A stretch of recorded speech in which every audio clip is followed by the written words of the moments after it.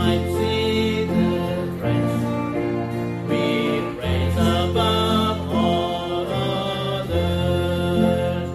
We love to sing of Christ our King and hail Him, blessed Jesus. For there's no word here ever heard so dear, so sweet as Jesus. Third verse. And when He hung upon the tree, they wrote His name above Him, that all might see the reason we forevermore must love Him. For so now upon His Father's throne, Almighty to release us from sin and pain, He ever reigns, the Prince of sin, Jesus. We love to sing of Christ our King and hail Him, blessed Jesus. For there's no word here ever heard so dear, so sweet as Jesus. Oh Jesus, by that matchless name, Thy grace shall fill us never. Today as yesterday the same, the heart the same forever.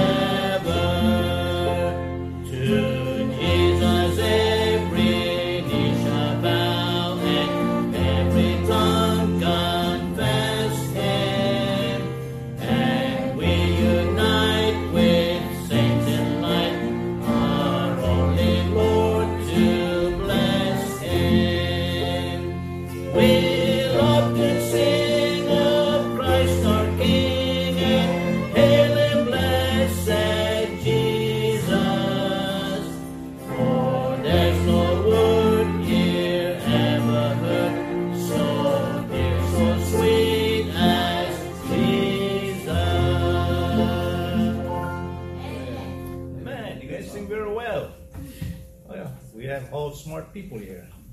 I know that. Let's pray and then we'll sing another song. Father, we are grateful for a wonderful Savior we have. The Savior that has the greatest name, Lord, greater than any other name. Lord, we come to worship Him, worship You, Lord, this morning. I pray, God, that our worship would be done in spirit and truth, Lord, and I pray, God, You would help us open our minds and be attentive, Lord, and hear Your word. Learn something, Lord, from Your word, Lord, again today, Lord, and bless the needs that are present here amongst us and those that are watching, Lord. In Jesus' name I pray. Amen. All right, turn to number 40. I think a few of you know this song. Great is Thy faithfulness.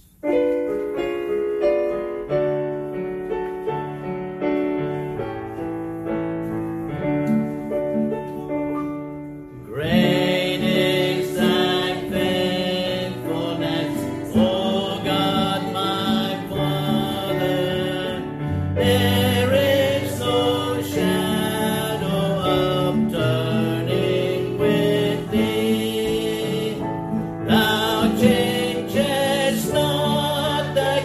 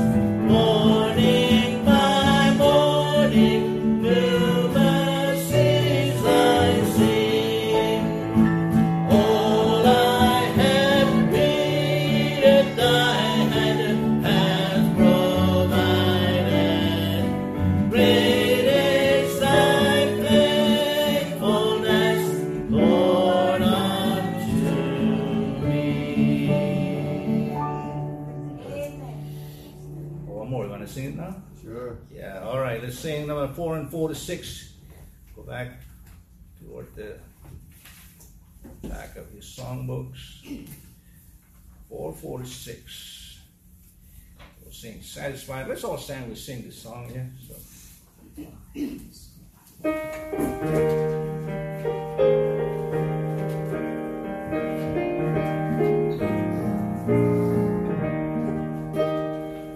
All my life long I had panted for a draught from some clear spring that I hoped would quench the burning of the thirst I felt within. Hallelujah, I have found Him whom my soul so long has craved. Jesus satisfies my longings. Through His blood I now am saved. Feeding on the husk around me till my strength was almost gone. Long my soul for something better, only still to hunger on. Hallelujah, I have found Him whom my soul so long has craved. Jesus satisfies my longings. Through His blood I now am saved. For I was and sought for riches, something that would satisfy. But the dust I gathered round me only mocked my soul's sad cry. Hallelujah, I have found Him whom my soul so long has craved. Jesus satisfies my longing. Through His blood I now am saved. Well of water ever springing, bread of life so rich and free, untold wealth that never faileth, my Redeemer is to me. Hallelujah, I have found Him when my soul so long has craved. Jesus satisfies my longings. Through His blood I now am saved. Thank you. May be seated. That is another good song, Francis. Yes. I don't know what kind of music taste you have, but sometimes quartet music is very, very nice if it's done nicely and there's no show-off involved. But that song, I heard that song sung by a Southern Gospel Quartet, and it's really good. The harmony, the part sung was so nice, so good, and that's a great song to sing. And it's about finding what you needed. The word that we use when you find something you've looked for and you're happy about it is called eureka. I found it. Eureka, I found it. In this case, I found Him. And isn't that true that you and I, before we were saved, were not really happy? We thought we were happy. We thought we were okay, but until we got saved, we realized how much we were not happy. Now, you are blessed and fortunate if you're raised in a Christian home or a religious home, and you didn't have to go through a lot of the mess that some people go through before they get saved. Some people go to prison before they get saved, and then they get right with God, and then they're happy about that. They look back and say, oh, what a waste of life I've had, and how I'm glad now I found Him. And they say, hallelujah. That's a good Bible word, hallelujah. I found Him. I hope you never get tired of your experience as being saved. You need to remember when you got saved. You need to remember what it's like before you got saved and things like that, so that it keeps your heart warm. You can become very cold and mechanical in your, quote, religion, in your faith, if you forget that you were once lost and now you're saved. You'd be happy about that. That ought to make you smile, even if you're Chinese. Yeah, right. You know, my background is a life of not smiling. And so my upbringing, you can ask my brother Andrew, it is true, although I never was much to pay attention to my siblings, and it was also coming my way, and he can tell you that it was like that growing up with 7 siblings. It was not very pleasant many times, and fighting, and arguing, and bitterness, and sourpuss, and resentful, all these kind of things are part of our life growing up, and so it's not a very smiley kind of life. And so, but it's different when you get saved because you have reason to smile. I don't mean fake, put on, TV, fake music, evangelist. I mean real kind of smile in your soul, in your heart. Well, I want you to pray about some things. One is, of course, it was in the church email bulletin. Mrs. Tabb, wife of a pastor and the founder of the Gulf Coast Bible Institute in Florida, she has cancers, and so they have created a GoFundMe account for her benefit. And then also the Gulf Coast Bible website, Institute website, has a place where you can click to donate through PayPal and use different, credit card, whatever you want to do, to help fund her medical needs. I talked to the man who set this up. This is the son-in-law of Mrs. Tabb, and got some clarification, wanted to know some details, and it's a very, cancer is always bad no matter what it is, and yet they're trying some different methods, just traditional ways, and so not my business, and good for them. God bless them if they want to do like that. I'm not even thinking about that. I'm just thinking about how can I help. And so my wife and I made a donation to them Saturday through their Gulf Coast Bible Institute website, and so he got through and let the man know that we did that, and I told him that we would broadcast that in church to see if people like to respond to that. So it's in the church email bulletin, how you can help in anything. It'll be appreciated for sure. He told me how much some of the medications cost per dose, and it's kind of crazy. But nonetheless, that's what's going on. And it's not for you and I to judge what they're doing. It's for you and for me to say, how can we be a help to them? You don't know them. I bought materials from Mr. Tabb decades ago. It was very helpful. And so they have a history of, being solid Christians and good people. So I'd like you to pray about how you can help them financially. Besides, of course, pray for them too. That is also effective. But if you can do something, and I want to tell you, I'm thankful to God I can do something, I can help them. I have a little extra so I can help with, and I told my wife last night, let's just do this. I said, you good with that? She says, amen. So good for her. She's on board with me. And because of the Uber thing, I'm able to do more than I ever could do because of having a little bit extra to do something with. And I told my wife this last week, 4 days since I came back from the trip, I was so anxious to go back to Uber because, on the mainland, what am I doing there? What am I doing on the mainland except enjoying the countryside and enjoying the grandkids and enjoying visiting my mother, all these kind of things. I am just, not doing anything. And so I was anxious to get back in the saddle to do something like that, and I had a good week. I only did 4 days, 3-4 hours a day kind of thing, but I told my, look at what the Lord helped me to do. And I will tell the truth, ladies and gentlemen, I told you in Sunday school that because we're going through Exodus, I'm teaching through Exodus at 9:30, and I'm preaching some parts of Exodus at 10:45, and there's a difference. And I was trying to encourage people that when you honor the Lord and put Him first, somehow He sees fit to find favor with you. And every time I get behind my car and get ready to go, I always whisper a prayer and I ask God to bless what I'm doing today. Number one, I'd like to get out more tracts than I could to passengers, to riders. Sometimes I have to be very cautious and all that kind of thing and respect the rules, which I do. But I do want to give the gospel tracts and witness to people on the way. Can't always do that, but I'm always asking God to give me an opportunity to do that. Number two, I'm asking Him to bless and prosper what I'm doing for these few hours because I don't want to, jeopardize any other time that I need to put effort into different things with the ministry. But I'm doing this actually for the ministry, and so I ask God to find favor with what I'm doing. And I want to tell you that sometimes it's very slow. Sometimes it's very sometimes like, is this worth it? You feel like that, and then sometimes it's like. It's unbelievably fun, not only with the people that you meet, but also with what you earn because of just the nature of the way things are. I don't even know what I earn until I get home. I don't want to know. And would you like to know why I don't want to know? I don't want to criticize what I'm doing and find fault with it. Because if I did that, I would be saying, you know what, this wasn't worth it. You know what, this wasn't worth it. You know what, this wasn't worth it.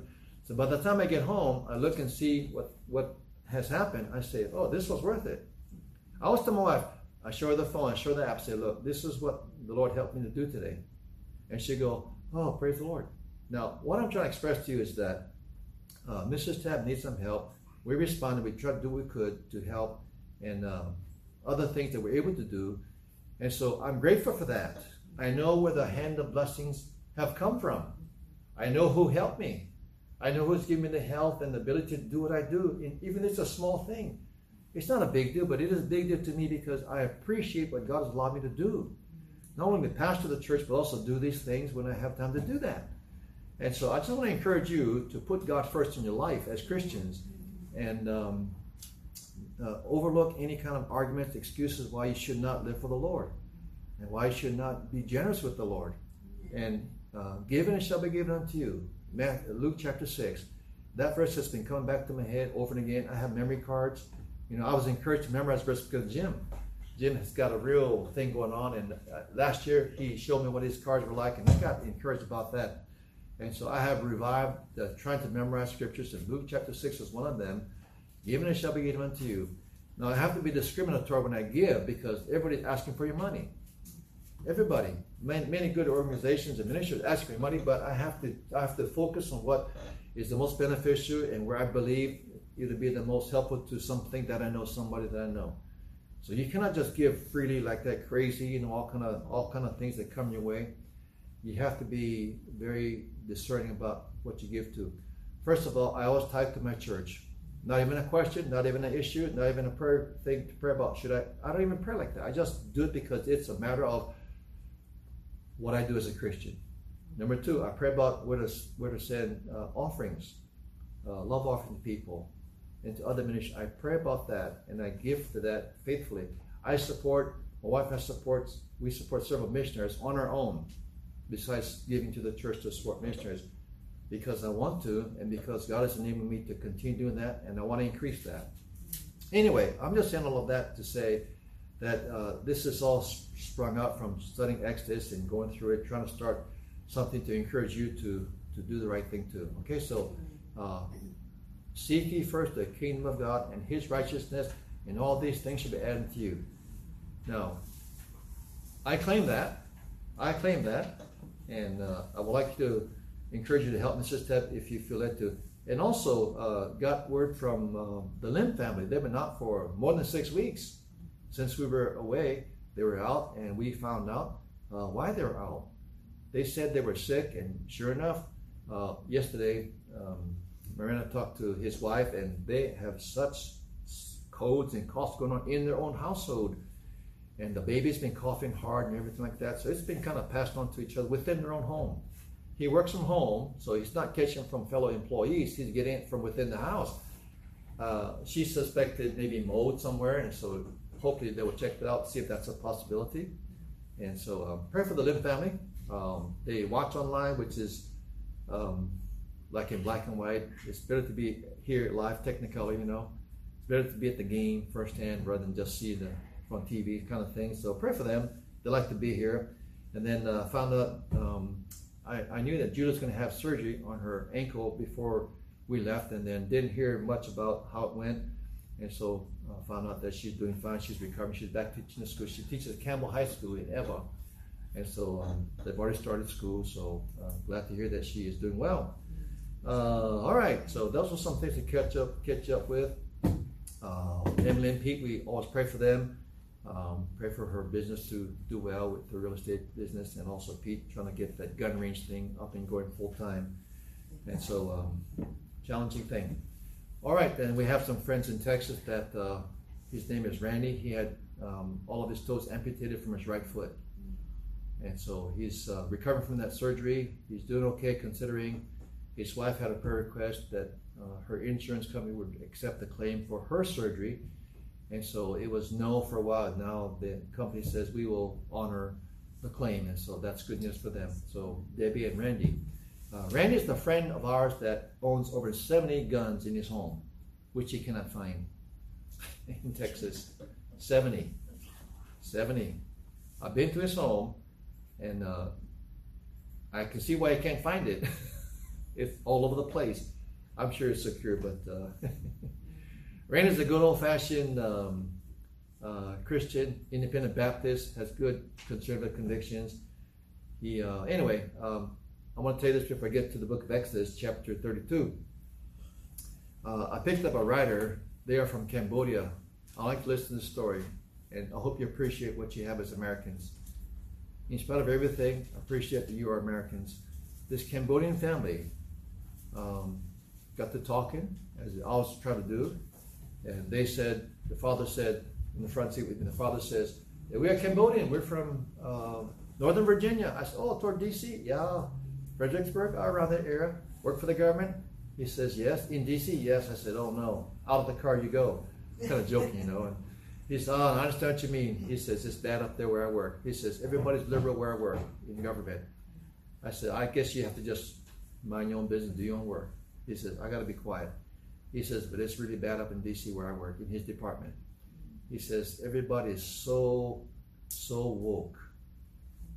So woke in D.C. I said, I think I can understand that. And he says, I'm from Cambodia. He says, I hate the communist government. I said, what do you mean? He says, I don't hate the people, I hate the communist government. He says, my father in Cambodia was blindfolded and he was executed by the communists. He says, I was 1 year old and some relative told me, at 1 year old, his dad was killed, murdered by the communist government, blindfolded, shot. He says, I remember that because I was told that's what happened. And he says, I hate the government. I don't hate the people, I hate the system, the government. I said, yes, that is very true. I think I can sort of understand what you mean. Our country is sending out the racist. Yes, it is. That's from a man who works in the government in D.C. So what that means is, that's never happened here yet. Our country is still free in many ways. And yet, we always see movements trying to take away freedoms. That's always happening more and more. So what can you do about it? He says, don't make a mistake. He says, I love this country. He says, I got to fly to Hawaii. Nobody said I could not fly to Hawaii. He has his wife and 2 kids in the back seat. He says, we get to come and fly anywhere we want to. It's a free country still yet. He says, I appreciate being an American, but he says, I see where I work how corrupt things are. Now we understand that, but you cannot try to fix everything yourself. You can pray, you can elect people that are decent, at least you think they are decent. You can elect people that have good values. You can elect people that seem to have character. And that's what you can do. And the rest is up to God to install whoever he wants to have in office. I mean, doesn't promotion come from the east or from the west? Doesn't it come from above instead? And that is true. And we can go on. I'm not going to go on about what you obviously know, but that was very sad to hear that his father was executed by the communists, blindfolded, shot. And people want a communist country? It doesn't make any sense, does it? There's a blindness, there's a spiritual blindness there. All right, enough of that. Just want to pass on to you, not to discourage you or to get you violent and protest and shut down the government or anything like that, just to let you know that there's people who have all kinds of experiences that when you look at them, you look at yourself, you don't have it too bad. You don't have it too bad. Nathan and Joseph took apart the washing machine to get rid of some of the mold they think is in there. So they took it apart. They've never done it before.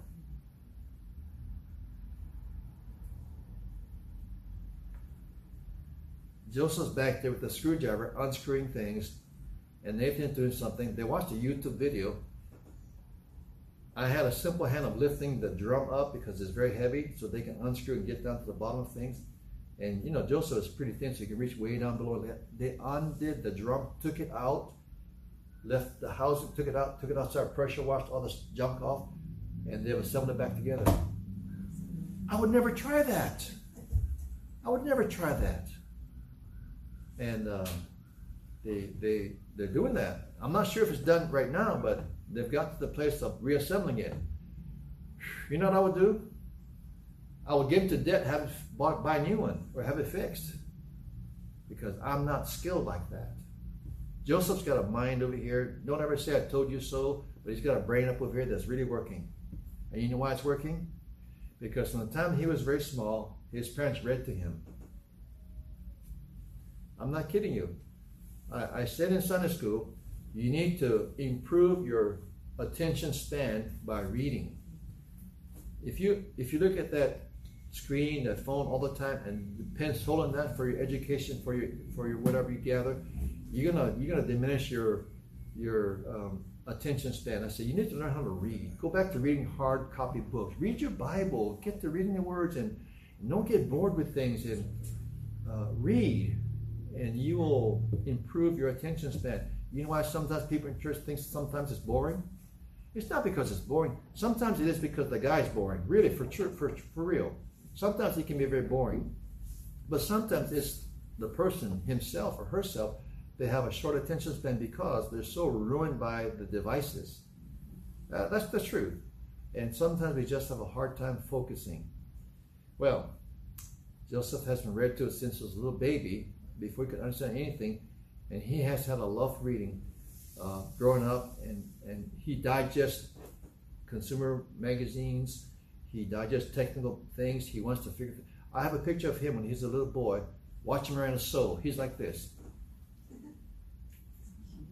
looking over her shoulder. Not his shoulder, her shoulder. He's like this, in awe at the machine going up and down, da da da. And I didn't realize it then that was a part of his psyche, his inquisitive brain, his wanting to know how things work. He put together when he was much younger a grill that I bought from City Mill. I said, you think you know everything? You think you're smart? Kid, here, put this together. Put it together. I will say one thing though, with that is youth. And youth, they're immature, they have zeal, but sometimes a lack of wisdom. When I got my Sienna van, there's two seats that fold like that and fold down. And it was working fine, the one on the right side. Let me just say this, and I'll get to the lesson today, the message today. But there's a direction says, pull a crank this way, and the seat will come back and it will go down. So he was on the driver's side. So picture, he's reaching out over here. He sees the thing says pull up. And I said, no. And he pulled up because the direction says pull up. But pull up from this side, not from the other side. It was too much torque from this side. Don't say this to him because he doesn't mean he broke it. He broke it. My number one grandson broke the seat. Separate decay was underneath. He swears, no, I just did what he said. He did, but he was in the wrong position. He should have been on the back side to pull it up. And I said, Joseph, you broke it. He says, no, I just followed the directions. So that's a drawback for, following instructions. But that's not a mark against him. That's just, I hate him until he dies, that's all.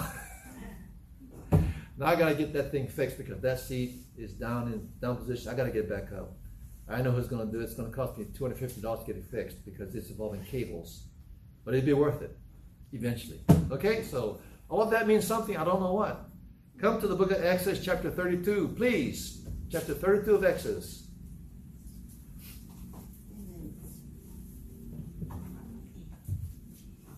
Now, I figured something out about church and about preaching and pastoring. I figured something out. I figured this out. It's not only about dissecting the Word of God. It's not only about expository. It's not only about topical. It's not only about the Bible says. It's not only about that. It is about relationships with people and connected to the Bible. And it's about getting the whole context of things. And so I tell these stories like that to kind of help you to see that we are regular, normal people with needs and fears and passions and faults and all these kind of things. And the Bible is the book that we go to for our help to improve ourselves. And so this is why I throw these things out at you. It's not to waste time, but I hope it is edifying in a way because this is not something just intellectual or academic. It's applying to our lives. And if you would understand that, you might plow through boring parts of the Bible, you realize God has something for you to learn. And it's good for you. All right, Exodus 32. Chapter 32 of Exodus, verse number 1 says, when the people saw that Moses delayed to come down out of the mount, the people gathered themselves together unto Aaron, and said unto him, Up, make us gods, which shall go before us. For as this Moses, the man that brought us up out of the land of Egypt, we wot not what is become of him. That's a very interesting verse. Most of my time was spent in this verse, but I want you to turn to Exodus chapter 19 for now. Chapter 19 of Exodus.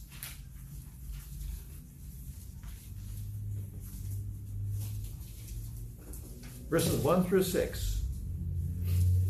I am afraid we'll have to read 6 verses. Oh no. Oh yes. 6 verses in Exodus chapter 19.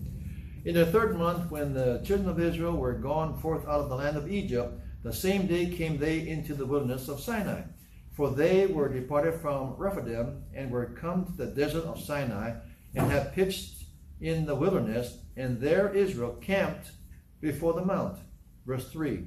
And Moses went up unto God, and the Lord called unto him out of the mountain, saying, Thus shalt thou say to the house of Jacob, and tell the children of Israel, Ye have seen what I did unto the Egyptians, and how I bare you on eagle's wings, and brought you unto myself. Now therefore, if ye will obey my voice indeed, and keep my covenant, then ye shall be a peculiar treasure unto me above all people, for all the earth is mine. And so on. Now, these 2 scriptures tell us that Moses went up the mount to get the law from God. There was thunder, there was lightning, there was fire. It's a very dramatic time, very dramatic scene.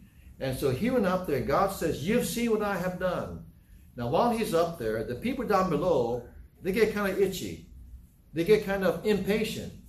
And in chapter 32, the people saw that Moses delayed to come down out of the mount.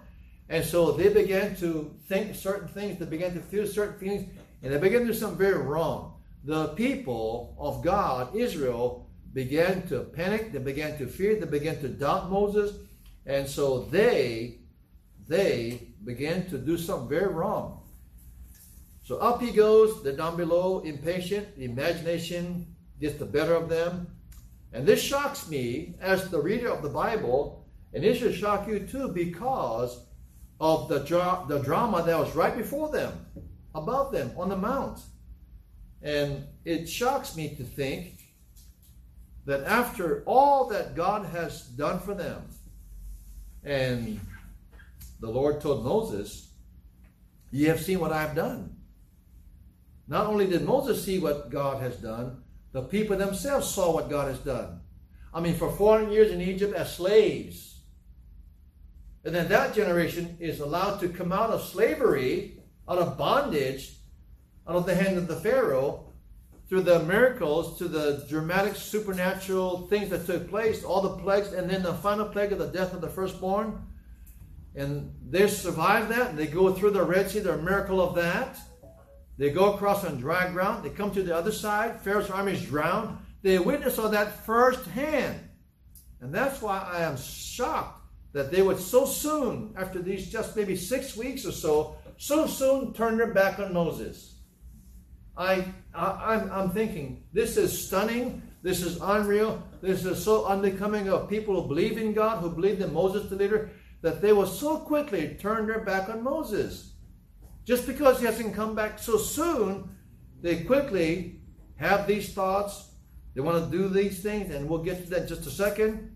After all that God has done for them, ye have seen. They saw it too firsthand. They didn't read about it in a book. They didn't see an old newsreel. They saw it firsthand. And just over a month's time, they so quickly forget what God did for them. That amazes me. They so quickly forget the miracles that God did to bring them out into. They were emancipated. And they so quickly forget. And they say some silly, foolish, wrong, hurtful things. They turn their back on Moses. Well, all the plagues was, remember, to prove that he is the God of all gods, He's the God of all king, even the king Pharaoh. He just says, to put it in the vernacular, he crushed those gods. He crushed them. I like to see that. I like to see in a sports event. I like to see the team that I don't like lose. I like to see the player that I don't like get crushed. I do. I like to see a pitcher that I like throw a fastball and strike out that great batter. I like to even see him get hit by the pitch. Oh, that hurts. You ever get hit by a fastball? You've never been hit by a fastball thrown by a major league pitcher, but that thing hurts. It bruises. It'll leave a welt. It'll hurt. You see the stitch marks on the ball on your body. It is thrown at 80 is nothing nowadays. You've never seen an 80-mile pitch coming your way as a regular guy. But 90, that's really fast. Now it's 95, now it's 99, now it's 100 miles an hour. And that ball comes so fast, it's hard to see. It's called an aspirin tablet. It's blurred. It's oblong the most. It's so fast. You got to hit the ball. When the ball comes at you, this is why they have helmets. They have jaw guards now. They have elbow, knee guard. They got everything protected from getting hit by the ball because it's painful. I just like to see people get hurt in sports. I don't like to get hurt, but I like to see people get hurt. Football, same way. I like to see a team get crushed 99-0. I like that. Especially with the New York Yankees and or the Los Angeles Dodgers. I like to see when teams get crushed. God crushed the gods of Egypt. I mean, he just made it real clear who the God of all gods is. And now these silly people, God's people, the people. Look at chapter 32, verse number 1. When the people saw that Moses delayed to come down out of the mount, the people, who are the people? The people of God, the people who had been redeemed, the people who had been emancipated, the people themselves in freedom come up with this silly, stupid notion. They want Aaron to do something for them. They have turned their back on Moses, their leader. They have turned their back on God, their deliverer. Incredible, in such a short time, such poor memory that they have. I suspect it's more about their heart than their memory. And so, this is going on. And make us gods, they say. They come to Aaron and they demand of him to make them gods. It was not a request.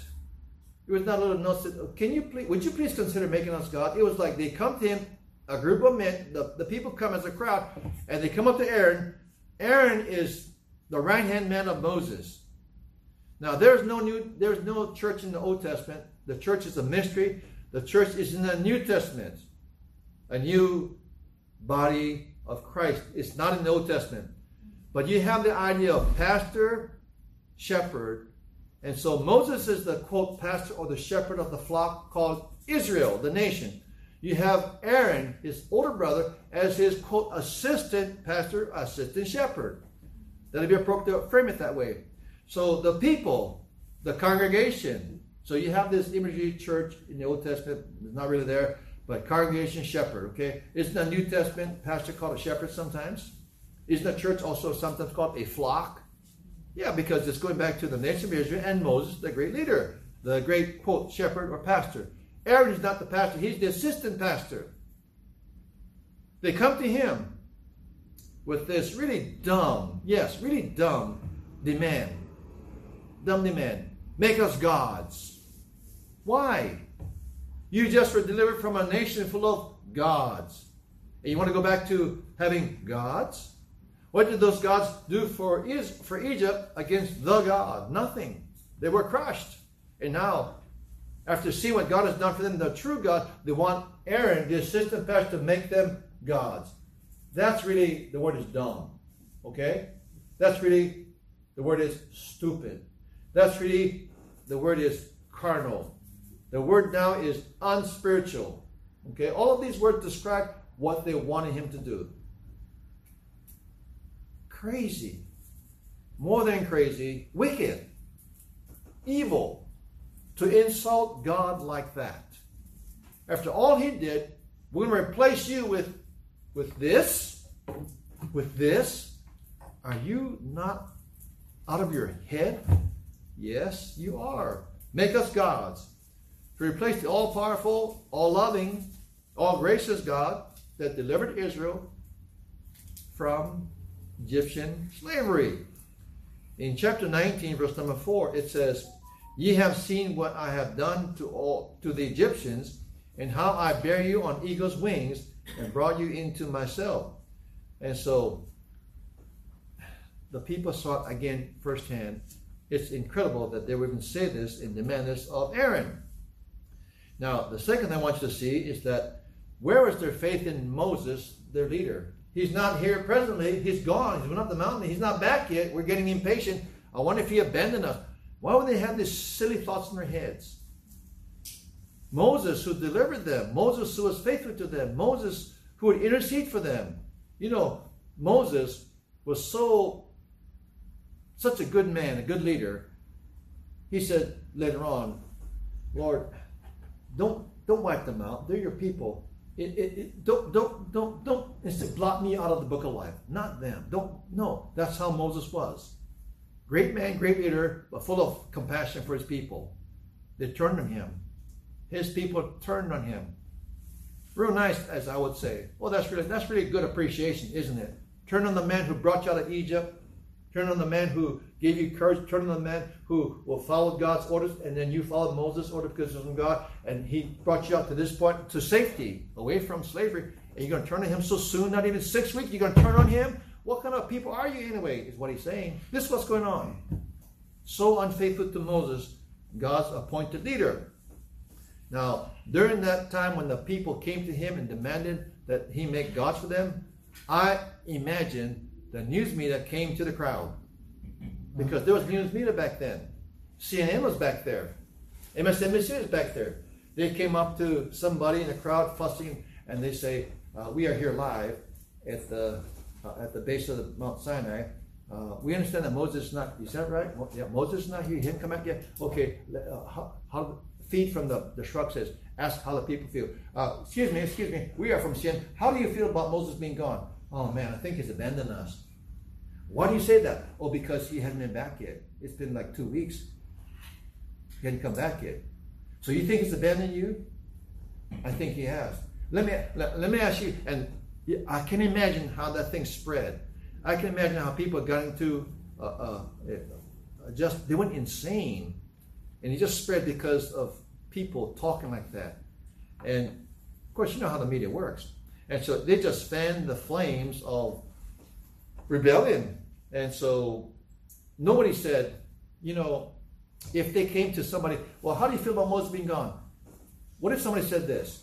Well, Moses says he's going to go up to get the law from God, so I believe Moses. Moses is a good man. He's never failed us yet. He's not going to fail us now. I don't know why he's taking so long, but I think it's coming back just like he said. Okay, thank you. Go to somebody else. And then the producers, don't put that in the report.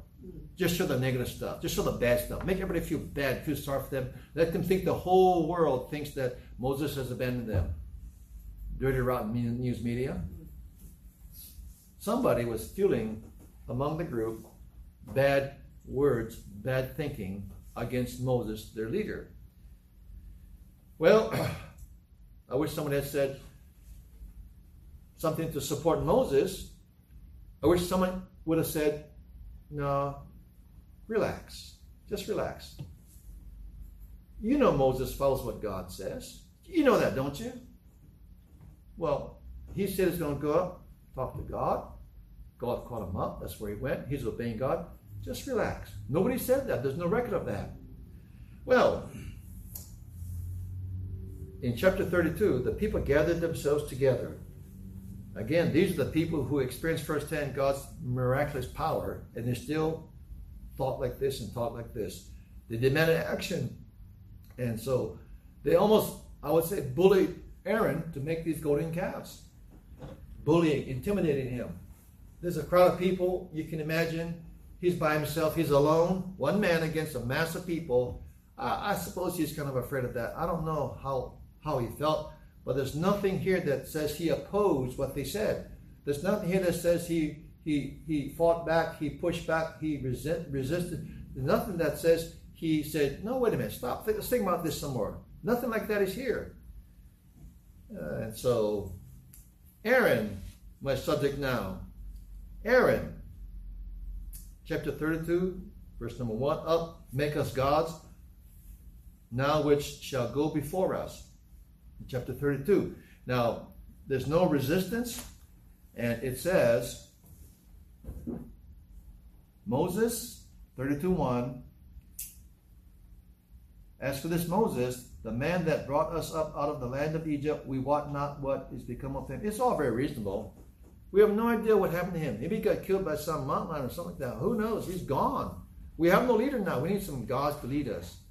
Where was Aaron to say, wait a minute, you're not going to make gods to lead you. That's idolatry. We don't do that around here. And he didn't say anything like that. There was no resistance. He was very silent. He's very quiet. Could it be that his silence was as if he is guilty of complicity in what they were doing? And Aaron, verse 2 of chapter 32, said unto them, break off the golden earrings which ye are in the ears of your wives and of your sons. Their sons had earrings? Oh, are they all from San Francisco? Well, they came out of Egypt, right? They came out of Egypt. They came out of the world. Egypt's a picture of the world. They came out of Egypt. God's people, men, young men, wore earrings. You say, well, what's the issue? Well, I hope you can see the issue, the real between the lines thing going on over here. They were influenced by their world, by Egypt, living there for such a long time. They adopted the ways of the world. They became Egyptians in many ways. They were Hebrews, but they were Egyptians in practice. They were worldly. They were carnal people. This is what happens to people who are in the world and they don't say no to the world. They do the things of the world. They go along with the fashions of the world, the styles of the world, the music of the world, the entertainment values of the world. They pick up the political views of the world, and it all ends up being anti-God, anti-Bible. And the young men, the sons, earrings, and of your daughters, and bring them unto me. Verse 3. And all the people break off the golden earrings which were in their ears. I'm going to guess maybe in their noses too. And brought them unto Aaron. And he received them at their hand, and fashioned it with a graven tool, after he had made it a molten calf. And they said, these be thy gods, Yahoo! Hallelujah, praise God, amen. O Israel, which brought thee up out of the... This is so sad that they would even give credit to these things that they made with their own hands. This is so sad. This is so pathetic. This is so really disgusting, insulting to God, that they would give credit to these things they made with their hands as to who delivered them out of Egypt. This is so tragic. Can you see why God would get really upset with them and mad at them, want to wipe them out? Totally insulted. Have you ever been insulted to the place where you just hate the person who insulted you? No? Never have? God got insulted. He was told, you talk about offended, about offensive behavior, offensive words. These are offensive words. The God of all gods who proved his power and might in Egypt through the Red Sea, all of that, and now they're going to attribute the glory to that? That's totally insulting. I'd be fired up too. Verse 5, and when Aaron saw it, he built an altar before it. He had another opportunity to say, oh, wait a minute, guys, we've gone too far now. We've gone too far to give credit to these things for our deliverance. You've gone too far. No, I'm not doing it anymore. I was wrong. No, but he didn't do that. There's no pushback on Aaron's part. Can I tell you that part of the job of Moses the shepherd, Aaron his assistant shepherd, was to push back? Part of the job description was to get the people to see the carnality of Egypt, the wickedness of Egypt, and we were delivered from that to this side. And we did not go back to that side in our lifestyle, in our thinking, in our desires, while that group of people said, we don't have anything this stinking manna. It has no taste. It's kind of sweet, but not sweet enough for me. We want the garlic and leeks and onions like we used to have over here. We like that diet better. They're craving what they had in Egypt when God says, wait a minute, you're on this side now. They want to get back. Part of the job of Moses and Aaron was to say, you know what, we're going forward. We're going this way. We're committed now. We're not going to go back. We're not going back. We're going to go this way. They wanted to go back. They got out of Egypt, but Egypt did not get out of them. Remember Lot's wife? Remember Lot's wife?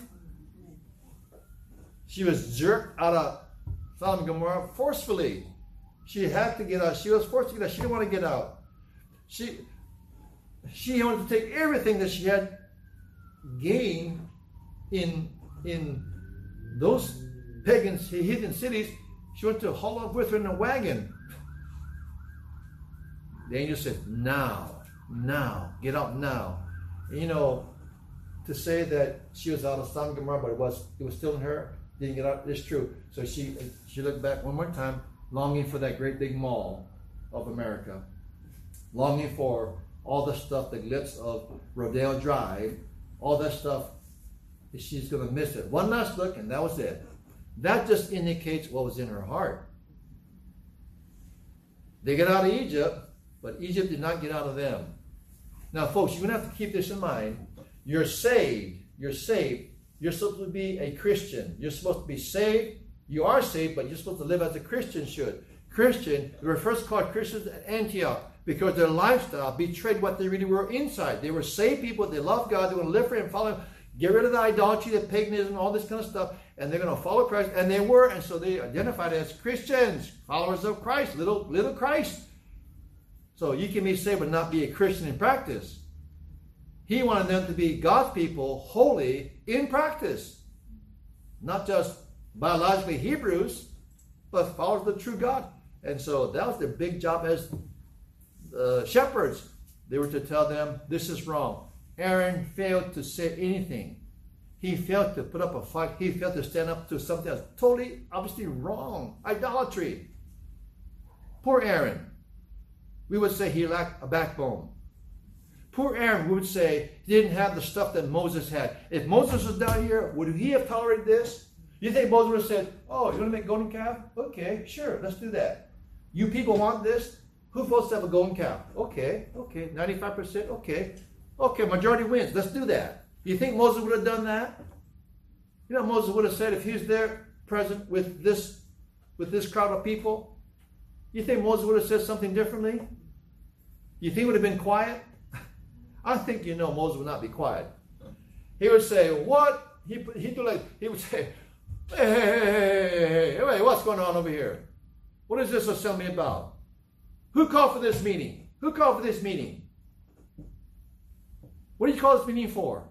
Oh, because it's been so long since it's over here, and so we're gonna make a golden calf, and we want you to be the one who makes it. Are you kidding me? Are you serious? You want me to make you a golden calf? Are you kidding me? He said, no way. He may not say Jose, but no way. He said, he would say something like this. Look, stop. Everybody quiet. Stop. Hey, you folks back there, quiet. Listen to this. He said, let me get a chair, stand up. He stepped on a chair. He said, listen to me. You folks who want to make a golden calf, you folks are not only dumb, you are wrong. You're not right with God. God's going to whip your, you know what. You're going to regret doing this. Don't do it. I'm telling you, as God's prophet, as God's man, don't do it. God's going to get you. Oh, well. That's how Moses would have responded. As a matter of fact, when he came down the mountain with the Ten Commandments, you know what he did in this chapter? He came down, he heard the noise of their dancing. Now, they were playing music. And what he heard, he called it noise. He didn't call it music, he called it noise. When he heard the noise, read the chapter 32, heard the noise, and he saw them dancing, and they were naked. Wait a minute. These are God's people. The people, God's people were dancing to some kind of weird kind of music. It was noise, and they were naked. Isn't it odd how when you forget God and you think how you want to think, you justify wrong actions? Isn't that funny how that always works? You forget God, you forget your clothes, you forget your morality, you forget anything that's right and decent, and you just go with the flow and do what's wrong because it is acceptable, it is the norm. And pretty soon the people were just so bad. And I hate to say, but sometimes Christians or saved people can get like that too in this world, in this Egypt. They're just going to go on with everything because that's how it's done. And so Aaron was wrong because he did not stand up to the demand. He was the assistant shepherd. He did that wrong. Didn't calm the people down. Didn't say, oh, stop. That's okay. Never mind. Be patient. You know Moses. Be patient. And so he was weak in his faith. He was weak in his confidence in the Lord. And then he did not back up the shepherd. Didn't calm them and didn't back up his shepherd. Didn't back up his brother Moses. Didn't say anything. There's no record here about him saying anything good about Moses. He just went along with the pressure. Just went along with it. Didn't stand up to anything or anyone. Didn't back up his shepherd. As his assistant, he should have installed some kind of peace and calm among the crowd, but he did not do that.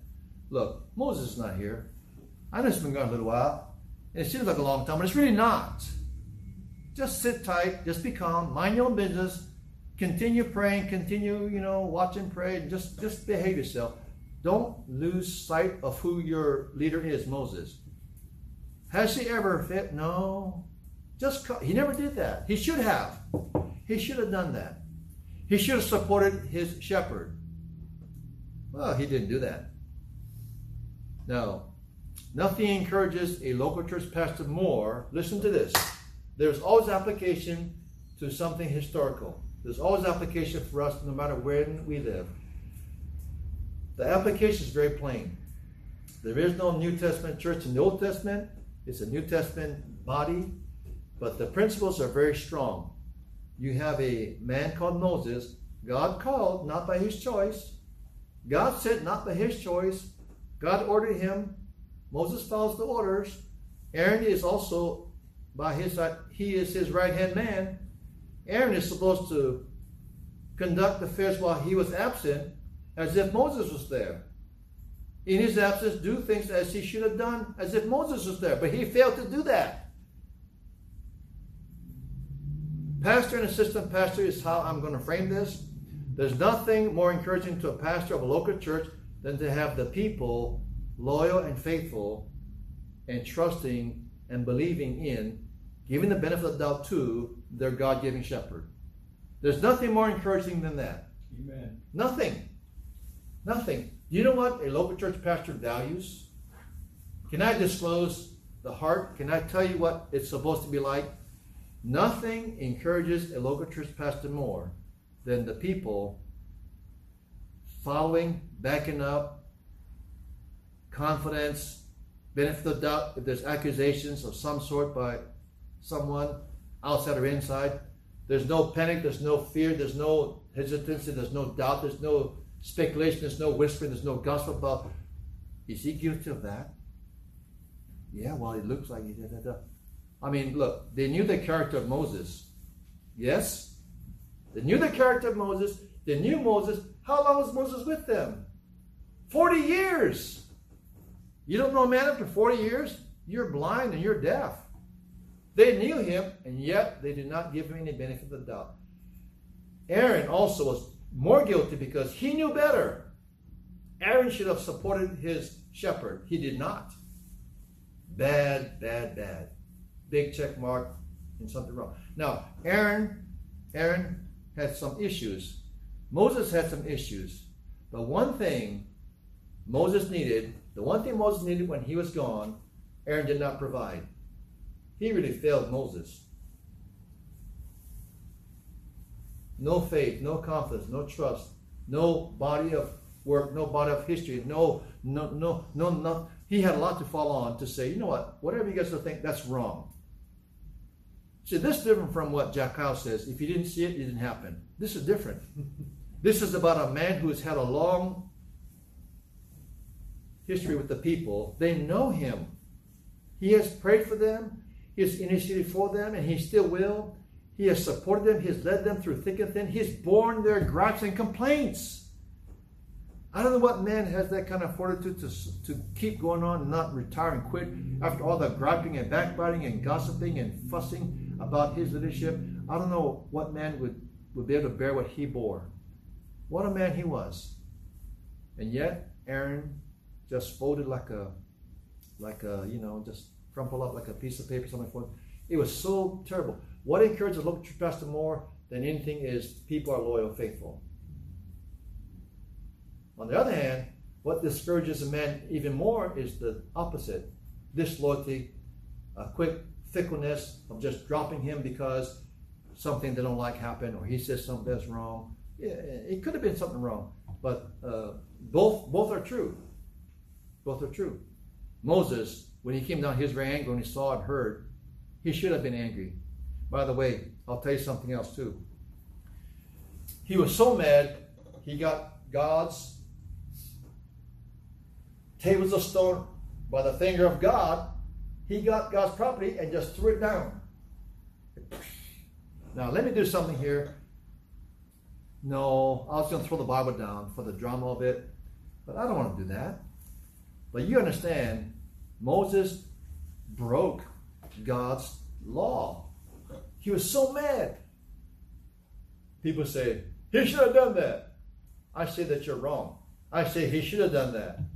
And then he got the golden calf, he had him melt it down, threw it in the water, ground it to dust, and he made the people drink it. Let's have a toast. They choked on that. They choked on it. I'm laughing because they deserve that. They choked on that. No, Moses, don't make it good, Moses. Moses, that's not nice, Moses. No, Moses. Drink it. Drink it off. Cut your throat. Come here, you Levites. Get your swords out. They don't drink, you execute right there on the spot. And 3,000 people got killed. Do you understand that his anger was justified? This is what you call righteous indignation. He was so mad. That's the word. He was so mad because they had insulted God, made an idol. Aaron, you back spineless. You're like Chester and Matt Dillon, you know. I mean, you're just lame. I can't believe you folks. And so he was really upset. Let me tell you something here. If a pastor, a shepherd, is always smiling, always happy, nothing upsets him, everything is good, everything is fine, everything is groovy, everything is blessed, we are so blessed, everything is like that. If everything is just smiley, cheerfully, plastic, everything like that, what kind of shepherd is that who never gets mad about things? Are you understanding? There's a time and a place for a man to get upset about something. Do you not see that? Moses was fired up, is what they would say. He was heaping mad. And he just let them have it. Way to go, Moses. Way to go, Moses. You are a man, Moses. I kind of see Moses coming down and say, oh no. Oh no. What are they doing down there? Oh, what is that noise? That is so raunchy. Oh, that is not godly music. What is that? Oh, what are they doing? They're dancing. That's not like David danced. He's not jumping up and down for happiness, for joy, because the Ark of the Covenant has come back down. Oh, no. What? Oh, no. Oh. I can't believe what I just saw. Oh, no.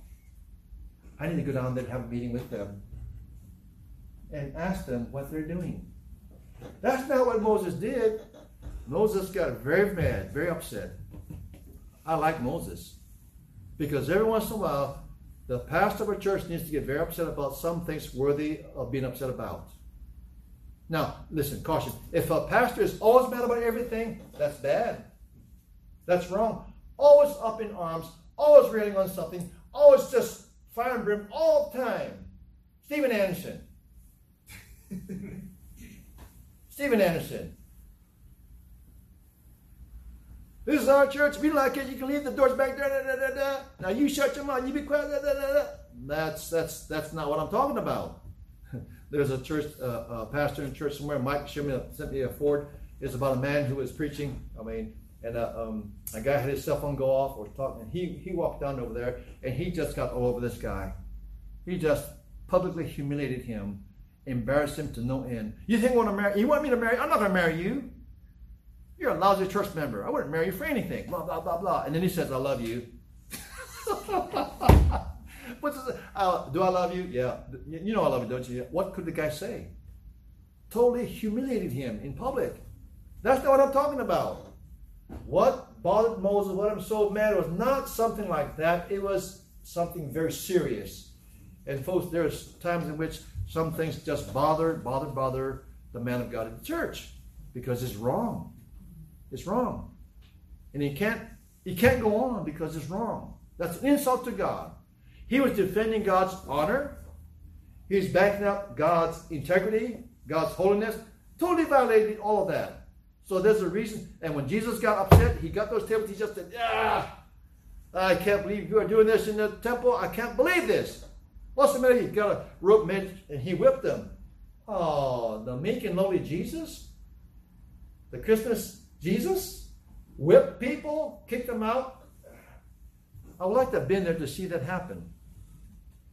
No wonder people got upset with him because no, you shouldn't be upset, Jesus. You are the Lord of love. You should not be upset. You should not call people. You should not embarrass people like that. You should just let them do their thing because that's what they want to do. If that's how they feel, let them do what they feel. Oh, brother. What kind of Christianity is that? The people of God themselves got so... They wanted the assistant pastor to make a golden calf. And when Moses, the pastor, came down, when Pastor Moses came down, the man of God Moses came down, when the man Moses came down, I like that. The man Moses came down. The man Moses. Shall I say something about the man Moses? The man Moses was a man. He didn't say anything silly like they do today. I'm going to identify as a woman. Stupidest thing in the world. It's actually vile. It's actually wicked. It's not just stupid. Yeah. It's just evil. Can't believe. I hope none of your daughters have to experience going to a locker room with a guy there dressing and it's allowed because the school board says, well, he identifies as a woman, therefore he is. Fire the whole school board if that's the case. That's right. Picket them if that's the case. Get them out of there because that is so wrong. My kids are raised, growing up, that you respect people. You respect your parents, you respect all authority, and boys are boys and girls are girls, and you never want to look at a girl, you never want to dress girls in a way that's revealing to entice young men. You never want to violate some of these moral, practical, biblical, common sense things. This is a boy's bathroom, this is a girl's bathroom.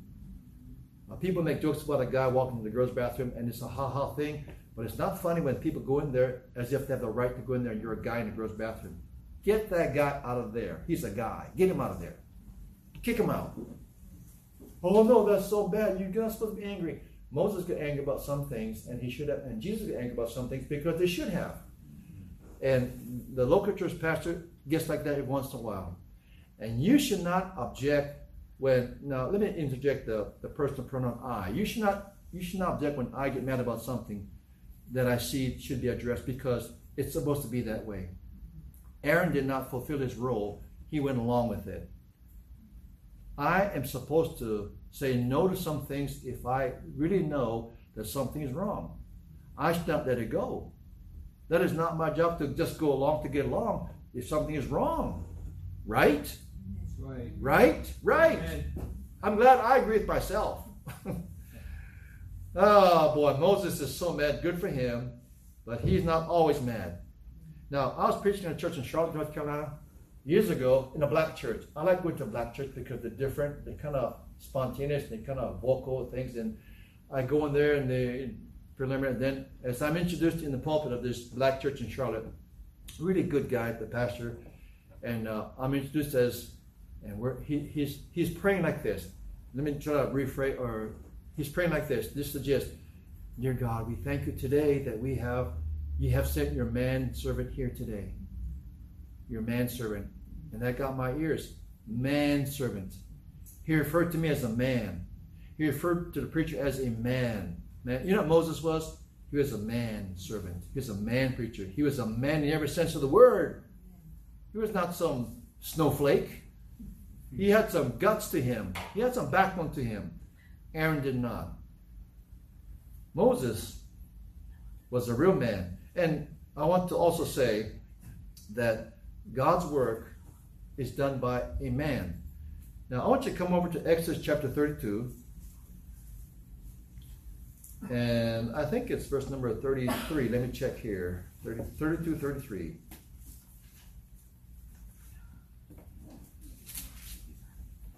Okay, I'm a little bit long, but I think I'm okay. 32 and verse number 33.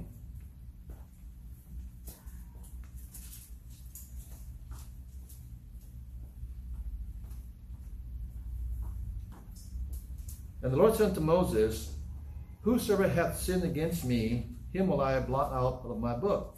Verse 34. Watch carefully. Verse 34. Therefore now go, lead the people unto the place of which I have spoken unto thee. Behold, mine angel shall go before thee. I'll stop there, because I want you to see that part where it says, lead the people unto the place which I have spoken unto thee. Now, when it comes to the relationship between God and the, quote, man of God and the local church pastor, understand this, that there are some people who are so spiritual that they discount the man factor, the man-servant factor. They discount the need for the human element of something that God does. Now, when God led the people of God out of Egypt, he used Moses to lead them out. Who did the miracles? Not Moses, God. Who supplied for their needs? Not Moses, God. But who led them out? Who was their leader? Who showed them the way? Who will lead the way? It's Moses. So you find here a truth that is very true throughout the Bible. When God does something, God uses a man. He doesn't just do something like a bolt of lightning kind of thing. Now, he can, but by and large in a work, he uses a man to do that. So this is to say, for the ultra-spiritual people who think that God is the one alone gets the glory, that is true. But do you remember that God uses a man to get his glory done? The glory gets to God, but the man gets to do the work. So 1 Corinthians says we're co-laborers with God. Moses was a co-laborer with God. And so for the ultra-spiritual, it's only God gets the glory. Oh, who did that? I did that. No, God did that. No, you did that. It's okay for you to say, I did that. Because God used you to do that. Who gets the credit? God gets the credit. But who was the instrument to be used by God? You were. Sometimes people get so out of whack in their head thinking, no, it's carnal for me to take any kind of credit. Here's what I'm saying. If God uses you, what do you say? Well, thank God. Praise the Lord. If God does something through you, you say, thank God. Well, how did God get something? One time, a man named Jimmy Woods in our church, who's now in heaven. Some of you remember Jimmy Woods? He was only 1/3 of VA disability in his benefits. He was so sad because he had served this country faithfully and loyally and honorably. He had such a hard time financially because of his low benefits from the VA. So we were praying for him. Nothing was happening, and he was working very hard. And he worked hard, but he was not getting what, quote, was due him. So along comes a guy named Russell Smith. Now, don't say anything to Russell Smith if you ever see him again. Along comes Russell Smith. Well, he's a colonel, full-bird colonel in the Marine Corps. So we're talking story, and he meets Jimmy, and we talk with Jimmy. He asks who he is. I said, hey, Russell, this is his situation. I don't know what you can do about it, but he's a Marine vet. I said, if you know someone we can contact office-wise to speed up this VA process, so wrong. He said, well, let me check about that. Got his name and everything, SS number. He was up at Camp Smith. Here's what happened. He said, Pastor, I talked to somebody in the office, and can he come up a certain day? It was a Thursday. I said, sure. I think we have an answer for him. I said, what is it? He says, we can get full benefits for him. I said, you're kidding me, right? No. So he says, when you come up, there's going to be a stall with his name on a placard with his name reserved for Mr. Jimmy Woods. He said, don't tell him. Drop up the Camp Smith, pick him up in my Camry. I go up over here. He knows what we're going for. He doesn't know what the extent is of this visit. Come up there, there's a stall that says for Jimmy Woods. I said, look, Jimmy, your name's here. He says, well, what about that? What about that? My name's there. I pull up he turned red. He was so pleased. He felt so honored. I said, yeah, this is for you. This stall was reserved for you. You remember I told you power and position is good if it's in the right hands? Well, Russell Smith put some strings. We park over there, and I got directed to go up to a certain walk. We go to a certain office, and there's people saying, hello, Mr. Woods. Hello, Mr. Woods. Hello, Mr. Woods. He's like, he is stoked that people are recognized. He goes in, and then he gets led to a certain office. He comes out. He has 100% veterans benefits. It happened in 2 days.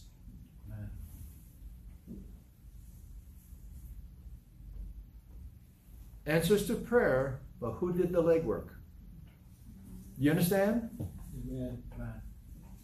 If it wasn't for that man, Jimmy Woods, would not have had all the benefits due him. Moses is God's man who does the work, and that's how God does things. The local church is done by people who do the work. What you need to remember is that you have to be people that serve the living God and let God use you and let God be honored and glorified by what you do for him. Let the man of God work as he's supposed to in the church and do things he's supposed to in church, and don't be supportive. Be supportive. Don't be always finding faults. Don't be always saying, yeah, but, well, he said that, but, well, that wasn't, I don't agree with what he said over there. Well, what else is new? The more you talk, the more you make mistakes. The church does not need people to find fault with the pastor all the time. The pastor himself knows he's got a lot of faults. Just ask his wife. I'll tell you. So, those are some things I want to pass on to you. And what can you do about this? Well, number one, what can I do about this? One, I should be what I should be for God, for the church. Okay, number one. I should be a good Moses, is what I should be. I should be a good Moses. As I go through Moses, Exodus, I'm thinking, oh, this is so convicting. Moses has such courage. Moses has such compassion. Moses is such a man of prayer. Oh, boy. How below that I am. But wait. Not going to stay there. I'm going to bump it up. And then I think about my assistants, how they should be loyal and support what I try to do for Christ. And I think about the people, how they should be backing up everything we try to do as a church and not always be so petty. Well, I can't stand pettiness. There was a man in North Carolina, a church that I know. His name is Victory Baptist Church in Roxborough, North Carolina. Let me tell you this sad story. One day he says to me, the pastor says, one day I came to church, it was on a Saturday, and I found a stack of Sunday school material at the door of the church. I said, okay. He says, it was a Sunday school teacher who just dropped off and says, I'm leaving. I said, what do you mean? He just came unannounced, without notice to me, no hint of anything, no discussion about anything. He just dropped off material. He says, I quit. I said, reasons you think? He says, I have no idea. He never talked to the pastor. He never gave him any clue. He never said anything in discussion or prayer. I have a disagreement or whatever. Nothing like that. He says, totally caught by surprise, off guard. Just dropped off like that. He says, that guy was teaching me for 15 years. People are going to ask me what happened. I don't know what to tell them. He just dropped the ball right in my lap without any. He said, I'm going to try to call him, but I know what's going to happen. I suspect he's not going to return my call. He's not going to answer the doorbell. I don't know why he did that. That's very hurtful. At least he could have the courtesy to discuss things, to try to solve something rather than just drop it. So it's always better to try to resolve something than try to just have an explosion. Well, that guy did the wrong thing, I believe. Moses, Aaron, the people. Let us be, I want to be a good Moses. And you want to be good people. So let the book of Exodus speak to your head and to your heart. And let's be a better church, a better church for Christ. Okay, we've come through Egypt now. We've crossed the Red Sea. We're in the wilderness. We're going this direction. Let's keep going in that direction. Let's keep going after souls. Keep witnessing. Keep passing our tracts. Keep praying. Keep being in church. Supporting one another. Helping one another. Let's do all these kind of things. I want to tell you as I finish up here, this is not in my notes, but this is something I'll pass on to you. I think you should know that it is so helpful and so good and so healthy for each of you as church members to be alert to how people have needs and you try to help them. Now, forget me for the moment, but think about your fellow Christian members in the church, how you can help them in some way. You need to know what's going on. When you talk with people, find out what's going on without being a Columbo. But see how you can help someone. You'd be surprised how you could be like that person that helps someone get over something that they have a problem with. You don't know, you don't want to know everything. You don't want to be a detective, but you want to be alert to needs so that you can help. That's why I passed on to Mrs. Tab, to help you to see how we can be a help to somebody we don't know, how much more so to people we do know. Do you see what I'm trying to explain? Don't be an island unto yourself. Don't be a Ni'ihau. Or what's that other island? You can't get on Ni'ihau? Yeah, don't be a Ni'ihau. Be like an Oahu where you can be of help to somebody. I was talking to Tang today. You know what Tang told me? Because I asked about tires for the Prius. He says, I told him 2 weeks ago, I said, no rush, but about this time I probably need. And so he said, oh yeah, we're busy and all that kind of. I said, I understand, no problem, no pressure on you. He says, but I'm going to try to get to you before Saturday. I said, don't give me junk now. I don't need junk. I need something that's dependable. Oh yeah, I know. Now, you know what Tang is always trying to do? Is always trying to be a help to somebody. That is very helpful, very healthy. And there's many other people that are like that. And that don't ever stop doing that. So reach out to help, especially your own church. Especially, first of all. And then reach out to others first. Don't go reach out to some ministry way far away and you neglect your own church family. Okay? All right. Let me catch my breath. I'm done. Let's pray. Lord, we learned so much from Exodus, from the life of Moses and Aaron and the people. Help us, Father, to be better than what they did and strive to be more like Christ would have us to be. For the sake of our church, for the sake of our fellowship, our people, for the sake of honoring you. We pray that you bless the messages through Exodus. And most of all, bless your people. Strengthen them, edify them, build them up. Don't tear them down, but if you have to tear them down before you build them up, then so be it. If they need rebuke before they get right, so be it. If they need scolding, if they need rebuking, so be it, if that'll help them to be edified. We cannot be so thin-skinned that we cannot be corrected. And we learn from the mistakes of history, from the book of Exodus, and we want to do better than what they did there. May we never have that situation arise in our church. Maybe it's not idolatry as far as building literal golden calves, but we could fall into the temptation of idolatry in different forms, entertainment forms, having music that's of the world in church to attract people, less loosening up standards so that we can be less offensive to people. We can make that mistake. Compromising on the Bible to be more attractive to people, that'd be a mistake. Having stuff now that's of the world in church to be more accepting and more accommodating, more open-minded to people, that'd be wrong. Help us to be biblical, to be kind at the same time. May we not be doctrine sound, but practically unkind people. That's not right either. So Lord, help us to have a good sense of balance. Help us to have common sense. Help us to be forgiving as we look at our mistakes. Help us to know that there's always a chance to do better. Give us the strength, we pray, in Jesus' name. Amen.